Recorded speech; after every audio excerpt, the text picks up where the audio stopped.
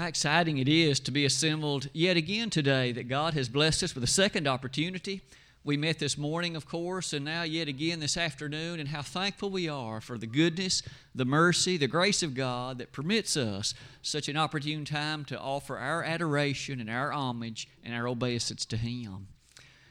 As I stand before you tonight, I've selected a lesson as I prepared it that you might think a bit unusual and strange to use. We're going to talk about sleep. I'm not encouraging you to sleep now, at least for the next half hour or so, but we're going to discuss sleep.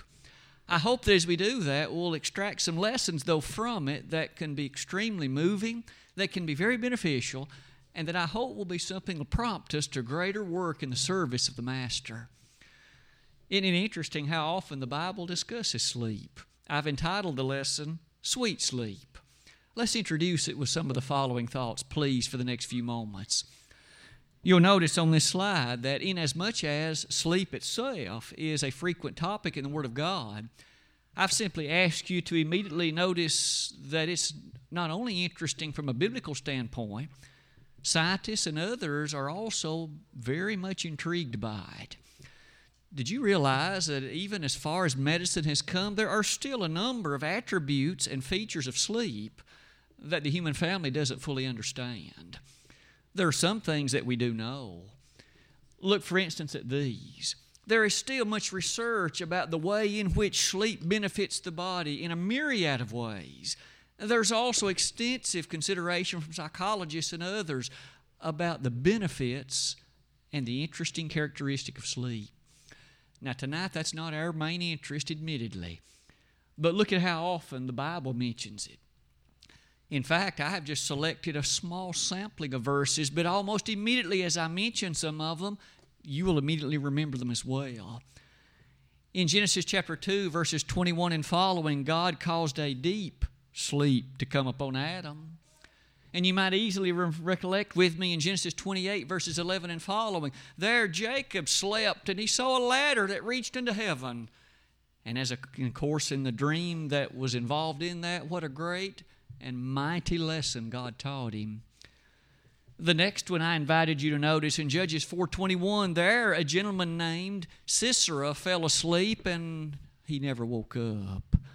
You may remember Jael killed him by driving a tent peg into his temple. There was a time when sleep wouldn't have been a good idea, but nonetheless, look at the next one. In Judges 16, verses 14 and following, remember Samson fell asleep and Delilah beguiled him as well. One by one, in Esther 6, verse 1, here's a gentleman who had a rather sleepless night. Have you ever had one? You wasn't able to go to sleep, or at least sleep left you much before daylight came. The king on that occasion, it says, he wasn't able to sleep either. The next one is very similar in Daniel 6:18. There King Darius also had a rather sleepless night because he was concerned about Daniel. One by one, as we mention all of those, look at the last ones. There's Jonah. There was a man who had disobeyed God, and yet he was fast asleep in the hold of a ship. Sounds like a man whose conscience wasn't properly trained, does it? What's more, in Matthew 26:45, there in the Garden of Gethsemane, Jesus himself, knowing what was to happen in just a very few hours, and Peter, James, and John were sleeping. Oh, how much help and encouragement they could have been to the Master, and yet they were asleep. Perhaps finally, in Acts 20, verse 9, Eutychus fell asleep during Paul's sermon, and of course he died as a result of falling out of the window. Paul did raise him back to life. In all of those ways, and yet so many others, tonight we're going to study for the next few moments some of the things the Bible has to say about sleep. To do that, though, you might notice at the bottom, these valuable lessons, I've selected but 4. So we will rather briefly look at each and every one of these 4 lessons. First of all, sleep, wouldn't it be fair to say, is a remarkable and yea, a tremendous blessing from God. It is a way in which He has organized the human body. We need sleep, and it's a great blessing. Consider some of these thoughts. I mentioned earlier in our lesson tonight that there is a number of things known about sleep, and here's a few of them. It is now recognized scientifically that is a tremendous rejuvenating thing when the body is able to sleep. In fact, there's even a difference between just lying down and yet awake and actually falling asleep. The latter is much more beneficial to the body. What's more, you may notice that the physical functions, the heartbeat, the breathing rate, all of them slow down during sleep. And because of all of that, look at where the body's energy can grow. It goes into the growth of cells and the other activities in which cells purge the things that are wasteful.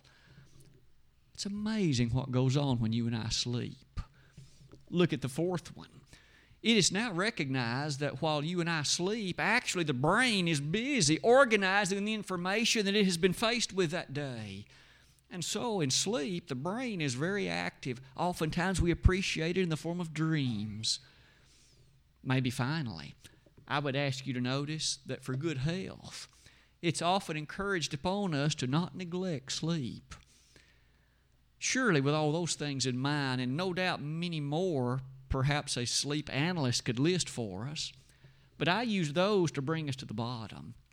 Because now what does God have to say about the blessing of sleep and about the opportunity to consider that which is able to be appreciated in it? We might well begin in Ecclesiastes 5, verse number 12. The sleep of a laboring man is sweet. I'm sure in this audience we've each known of days in which you were so busy. It was a full and hectic day, and you were tired when the end of that day came. Wasn't the sleep of that night in most cases rather sweet? Perhaps you fell asleep in a matter of moments when you finally did have opportunity to lie down as the shades of evening gathered about you. The sleep of a laboring man is sweet. Perhaps that can be echoed when you and I recall the scene of Mark 4:38. Jesus, the Son of God, as He Himself was on a boat on the Sea of Galilee, a storm arose, and the disciples were greatly perturbed and anxious. They went and woke up the Master. You may remember the rather excited question they asked Him, "Carest thou not that we perish?" They were afraid of death, and yet Jesus was asleep. Doesn't it remind us that the sleep of a laboring man is sweet? Surely the next thought goes right along with it. That very idea helps us appreciate then that the matter of work and the blessedness of sleep that follows, they seemingly go hand in hand. No wonder these verses I would invite you to remember. In Genesis 2:15, there prior to the sin, we remember that Adam and Eve were given chores, work to do by the God of heaven. It was for their benefit. They were to keep the garden. Isn't it also true that in Exodus 20, verse number 9, one more time, there in the heart of the Ten Commandments, God one more time encouraged them to recognize that even in light of the Sabbath, there were 6 days to work. Work's good for you and me. As we'll see shortly later in the lesson, idleness taken too far is not healthy. And you and I know that often sleep will not easily come in those cases either. Maybe in fairness, one last thought, 1 Thessalonians 4:11, reminding us there about the value and integrity and the characteristic nature that goes with proper work, valuable work. The first lesson so far we've learned then as it relates to this takes us back to the lesson text that Brother Vestal read just a moment ago. Proverbs chapter 3, verse number 24. When thou liest down, thou shalt not be afraid. Yea, thou shalt lie down, and thy sleep shall be sweet. May I say, though, that in light of sweet sleep following work, there's even a sweeter sleep that follows being right with God. Have you ever felt yourself with an animated conscience because of something that you did or said, or perhaps some circumstance in which you found yourself and sleep didn't come very easily? It may not have come all night long. You notice one more time he said, "Thou shalt not be afraid." Isn't it a tremendous blessing to pillow your head or mine in the evening and do so with the confidence that all is well with your soul and that all is in right standing with God? The sleep can be so sweet. Not only do we find Jesus, of course, in a sweet sleep there in Mark 4:38, you and I remember that, of course, other situations in the Word of God present matters of sleep to us as well. Let's look at the second lesson. Not only might we appreciate this one, but look at how that naturally leads to the following. It is entirely possible for this matter of sleep, though a great blessing it is, to be abused. Think about that with me for a moment. Is it possible to abuse sleep, to do too much of it? Let's study a little bit about that for the next moment or two. You'll notice at the top, even though sleep is a great blessing from God, think about those situations in which an individual pursues it too much. Sleeps too much, in fact, might we say, puts him or herself in a category of slothfulness, laziness, the inefficiency and the incapacity that goes with sleeping when you need to be doing something. There's work to be done, there are tasks to be completed, and yet failing to appreciate the magnitude of the moment you're asleep. That kind of thought the Bible addresses in ways like this. In Proverbs 19, verse 15, slothfulness casteth into a deep sleep. Note what slothfulness did. Here was a man who, rather than doing the work that he knew needed to be done and that should have been done, he was asleep. He was asleep. In addition to that text of Proverbs 19, consider Proverbs 6, verse 4. And I would invite you to carefully note this one because some have levied it as a Bible contradiction when it is no such thing. We studied a moment ago how that the sleep of a laboring man is sweet, and hence it's a great blessing, of course, from the Almighty God of heaven. But yet, look at this verse. It says, give not thine eyes to sleep. So there we're told not to sleep. Now, which is it? Are we to sleep or are we not? And you and I so easily appreciate there's a great difference in context. The case of Proverbs 6, verse 4, has to do with this person who, in slothfulness and in laziness, is failing to do what the matter of the moment necessitates. God says on that occasion, you don't need to be sleeping. There's work you need to be doing. That verse goes on to say, give not thine eyelids to slumber. Isn't it true that there are certain occasions which it's not good for us to sleep? There's more important matters at hand. I would ask you to also consider that in light of that, that same kind of teaching is exemplified in these additional ways. Turn over a few chapters to Proverbs 20, verse 13. Did you realize that there are certain things in the Bible that we are not to love? Oh, it's true. There are many things we do love, like God and Christ and the Word. But note this, it says, love not sleep. Now, earlier we learned that sleep's a great blessing from God, and yet here we're told not to love it.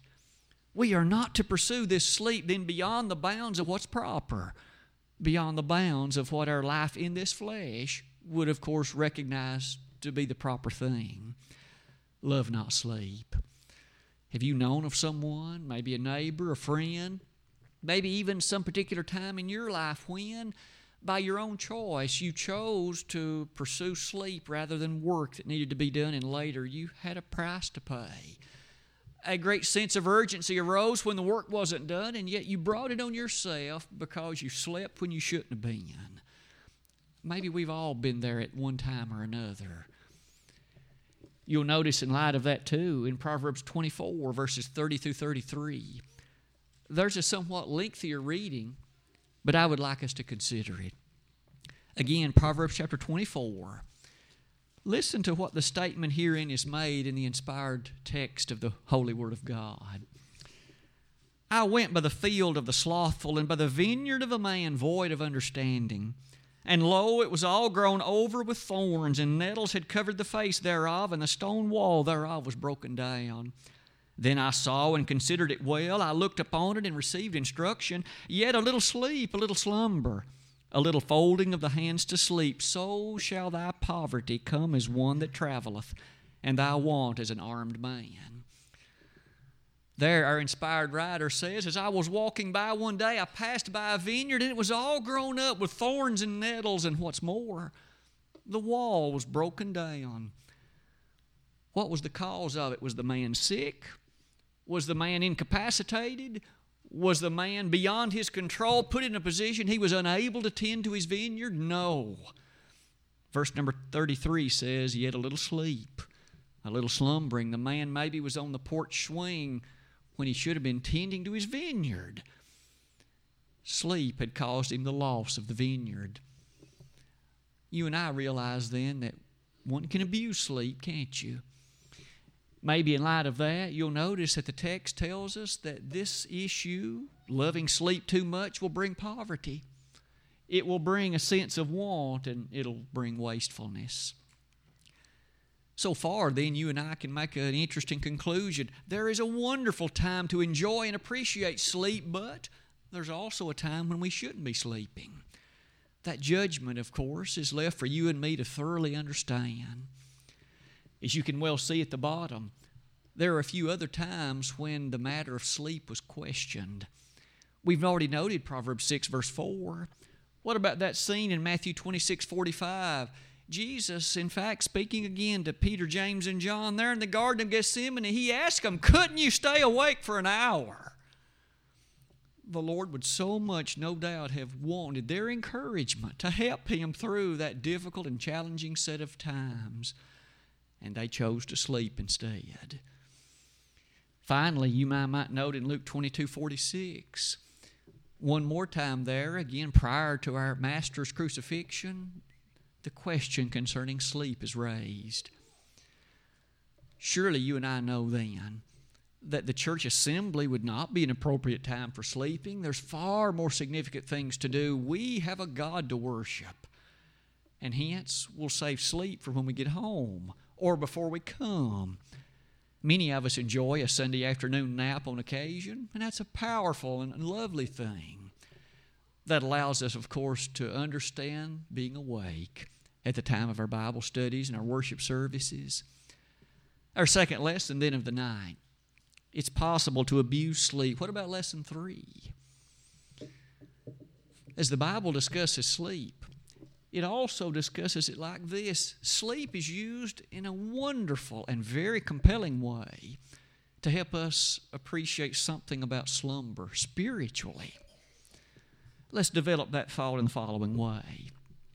Isn't it true that a person who is asleep is unaware of what's taking place around him or her? You and I have each known that. Have you ever had someone to play a prank on you? I've seen that happen in classrooms more than once. A student falls asleep, maybe after a long night of study, and the compatriots of the student will do something to him or her. May I say, that student's unaware while asleep of what's going on around him. Have you ever been startled awake and suddenly you realize that you were asleep so long that the entire environment and venue changed? It can happen, can't it? From time to time, even on the news, we see tragic stories of where a person fell asleep. The house caught on fire. The person lost his life. He was unaware of the danger that surrounded him. He was wholly, apparently unaware of the tragedy and catastrophe that could easily have come, and it did. Let's make a spiritual parallel to that. Notice in the middle part of the slide, with a person that's asleep being unaware of what's going on around them. What if a person is spiritually asleep? That is to say, you don't understand or appreciate the enormity and the urgency of the moments going on around you. Maybe your soul is in critical danger and you don't seemingly even appreciate it. Maybe the Word of God testifies directly and immediately of the eternal danger facing your soul, and yet you live as though nothing is wrong. You're living in a state of spiritual slumber. You're living in a state of spiritual sleep. The Bible, in fact, calls it that. As we come to the bottom of that slide, let's look at several New Testament passages, all of which testify immediately to this thought.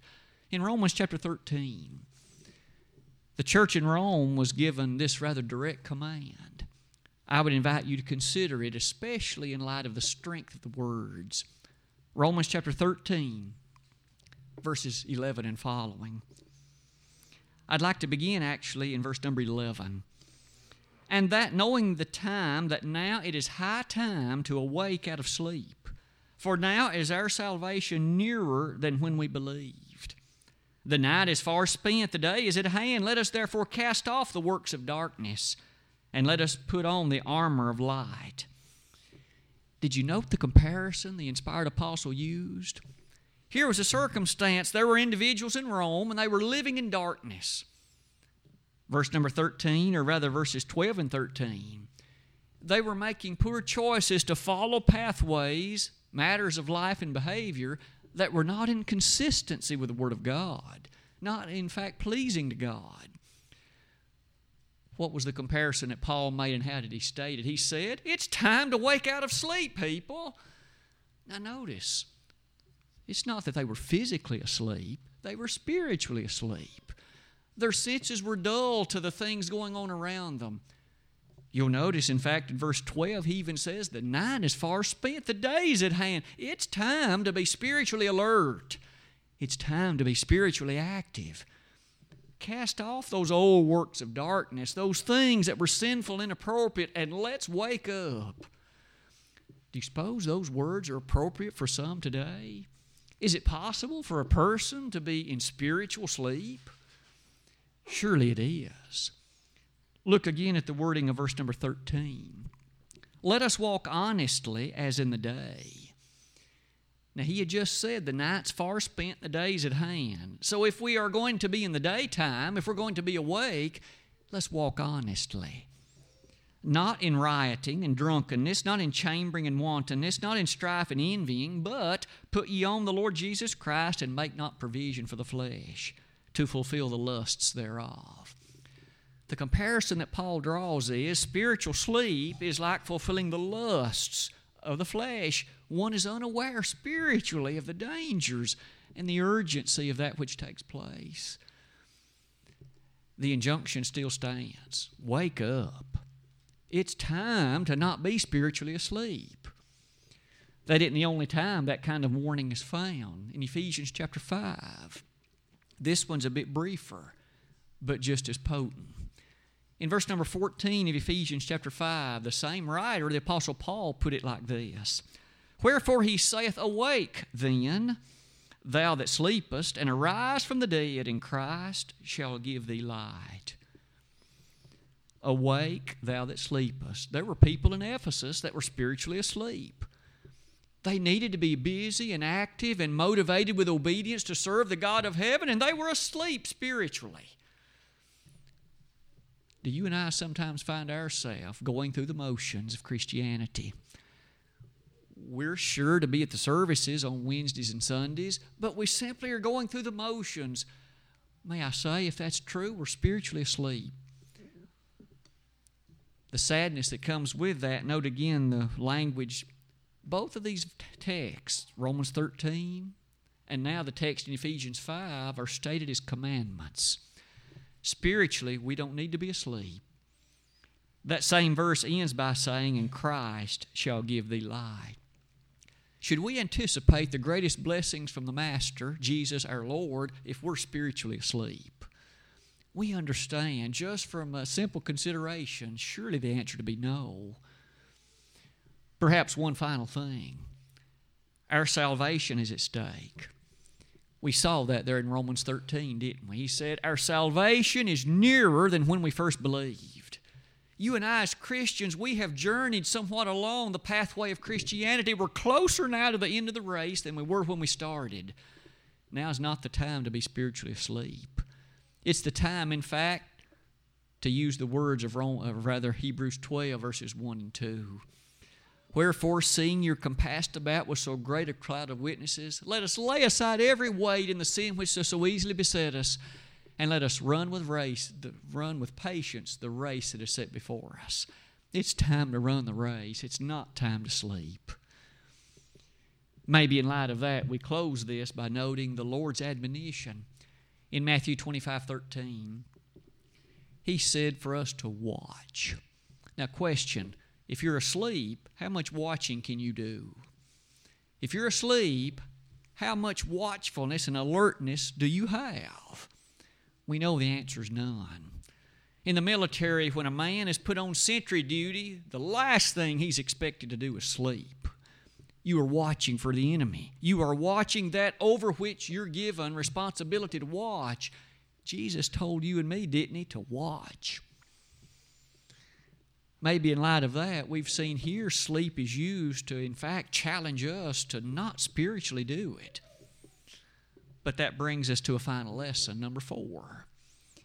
Because sleep is also used in yet another way in the Word of God. And this is probably one that you've already considered was going to happen. And I saved it to last.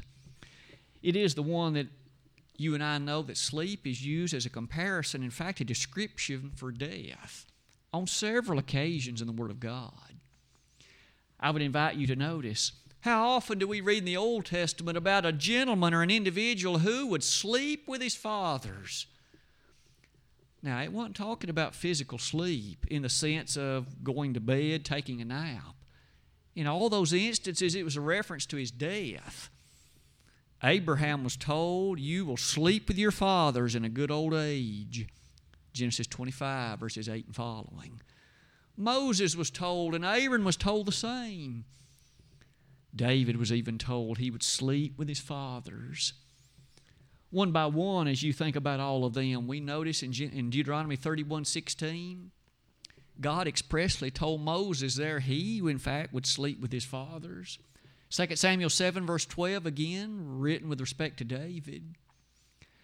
I would point out to you that, in fact, there's over 55 occurrences in the Old Testament in which sleep is used as a description for death. What lesson might you and I take out of that? What might be some very useful and beneficial things that can help us in our walk with Jesus?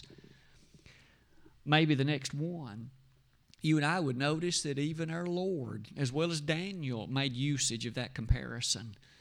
In the closing chapter of Daniel, Daniel 12, verse number 2, to sleep in the heart of the earth. That's talking about a body that's been buried, and yet it was described as being asleep. Didn't Jesus say in John chapter 11, on that occasion when He ultimately raised Lazarus to death, when the chapter began, Jesus said, He sleepeth. Those nearby who heard what the Master said, they said, Lord, if He sleepeth, He's doing well. You see, they knew the man was dead. And they were somewhat challenging Jesus because Jesus called it sleeping. And, of course, later Jesus identified and confirmed, Lazarus is dead. Isn't it true then that Jesus used the word sleep as a way of describing the fact Lazarus had died? This comparison, this way of thinking about sleep in relation to death brings us to the bottom of that slide. The consideration that's therein made takes us perhaps to the closing verse of James chapter 2, James 2 verse 26. And even though he was describing faith and its relation to works, he quickly pointed out that the body without the spirit is dead. You and I know well then that we as spirit beings are such that when the spirit departs the body, what's left behind, namely the body, is dead.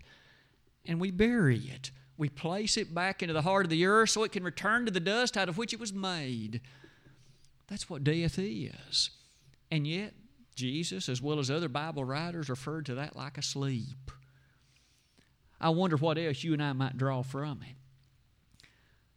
You and I know that that idea can be pushed too far. Maybe you've heard someone throughout the years make reference to soul sleeping. That an individual who, though the person has died, and so the body, of course, looks like it's asleep. It's lying there motionless.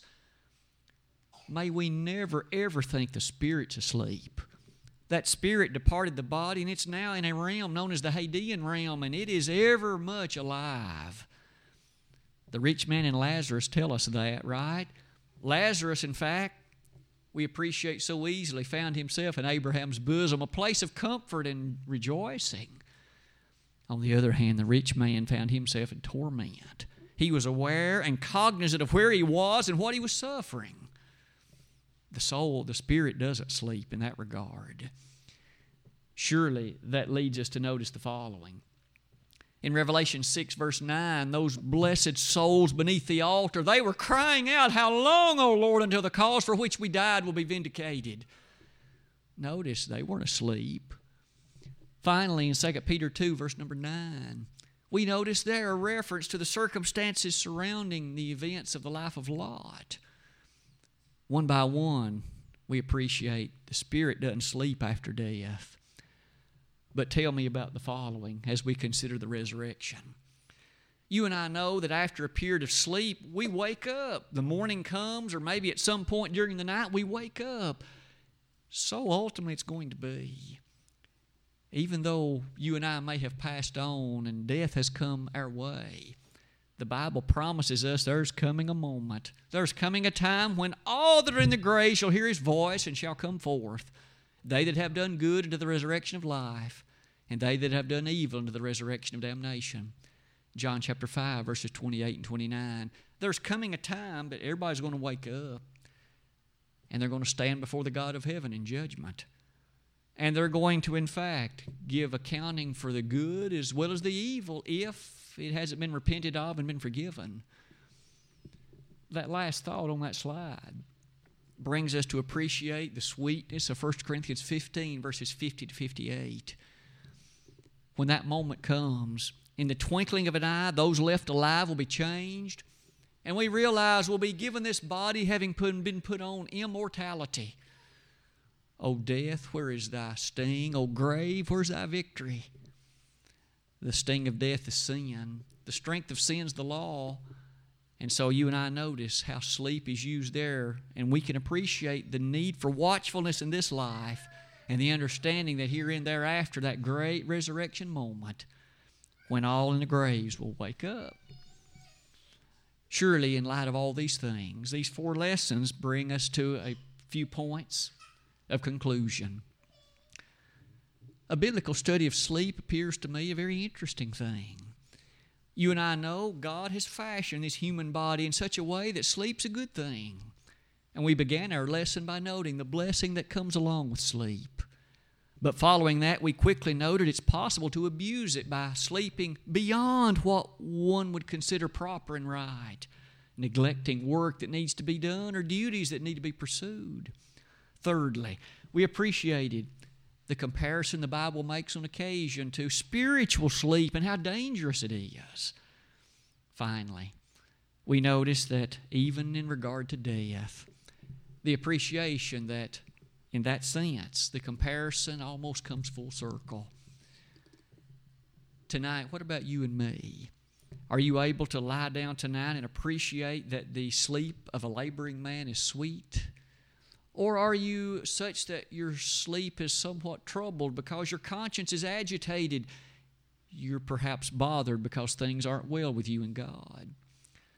Are you one who is known for spiritual slumber? Do you neglect or ignore the vital matters of faithfulness that could be pursued? If so, please wake up. May each of us remain alert and valiantly so. Finally, as we think about our own demise in death, we know there's a great time of resurrection coming when we shall arise. That body will come out of the grave having been infused with the Spirit from the Hadean realm, and what a tremendous judgment it'll be. Are you ready for it? Don't be spiritually asleep. Be spiritually awake, spiritually alive. Tonight, if there's anyone in the audience for which you need to make things right in a public way between you and God, this is the ideal time. The plan of salvation for an alien sinner is this: you must believe in Jesus, John 8:24, repent of your sins, Luke 13:5, confess the name of Jesus, Matthew 10:32 and following, and finally be baptized for the remission of sins, Acts 2 verse 38. If we could be of assistance in that way, what a celebration it would be, not only here but even in heaven. But if you have been a faithful child of God, but of late such is not true anymore, you have drifted into spiritual sleep, wake up. The time is urgent. In fact, the time is of the greatest urgency. If tonight we could assist in helping you make things right with God, you must confess those sins if they're known publicly. Repent of them, of course, to God. Invite us to pray to God for you. we'd be happy to do that. And you could leave this building tonight able to sleep peacefully this evening. If we could be of assistance to anyone in any of these ways, why not, in fact, use this moment to come while together we stand and while we sing?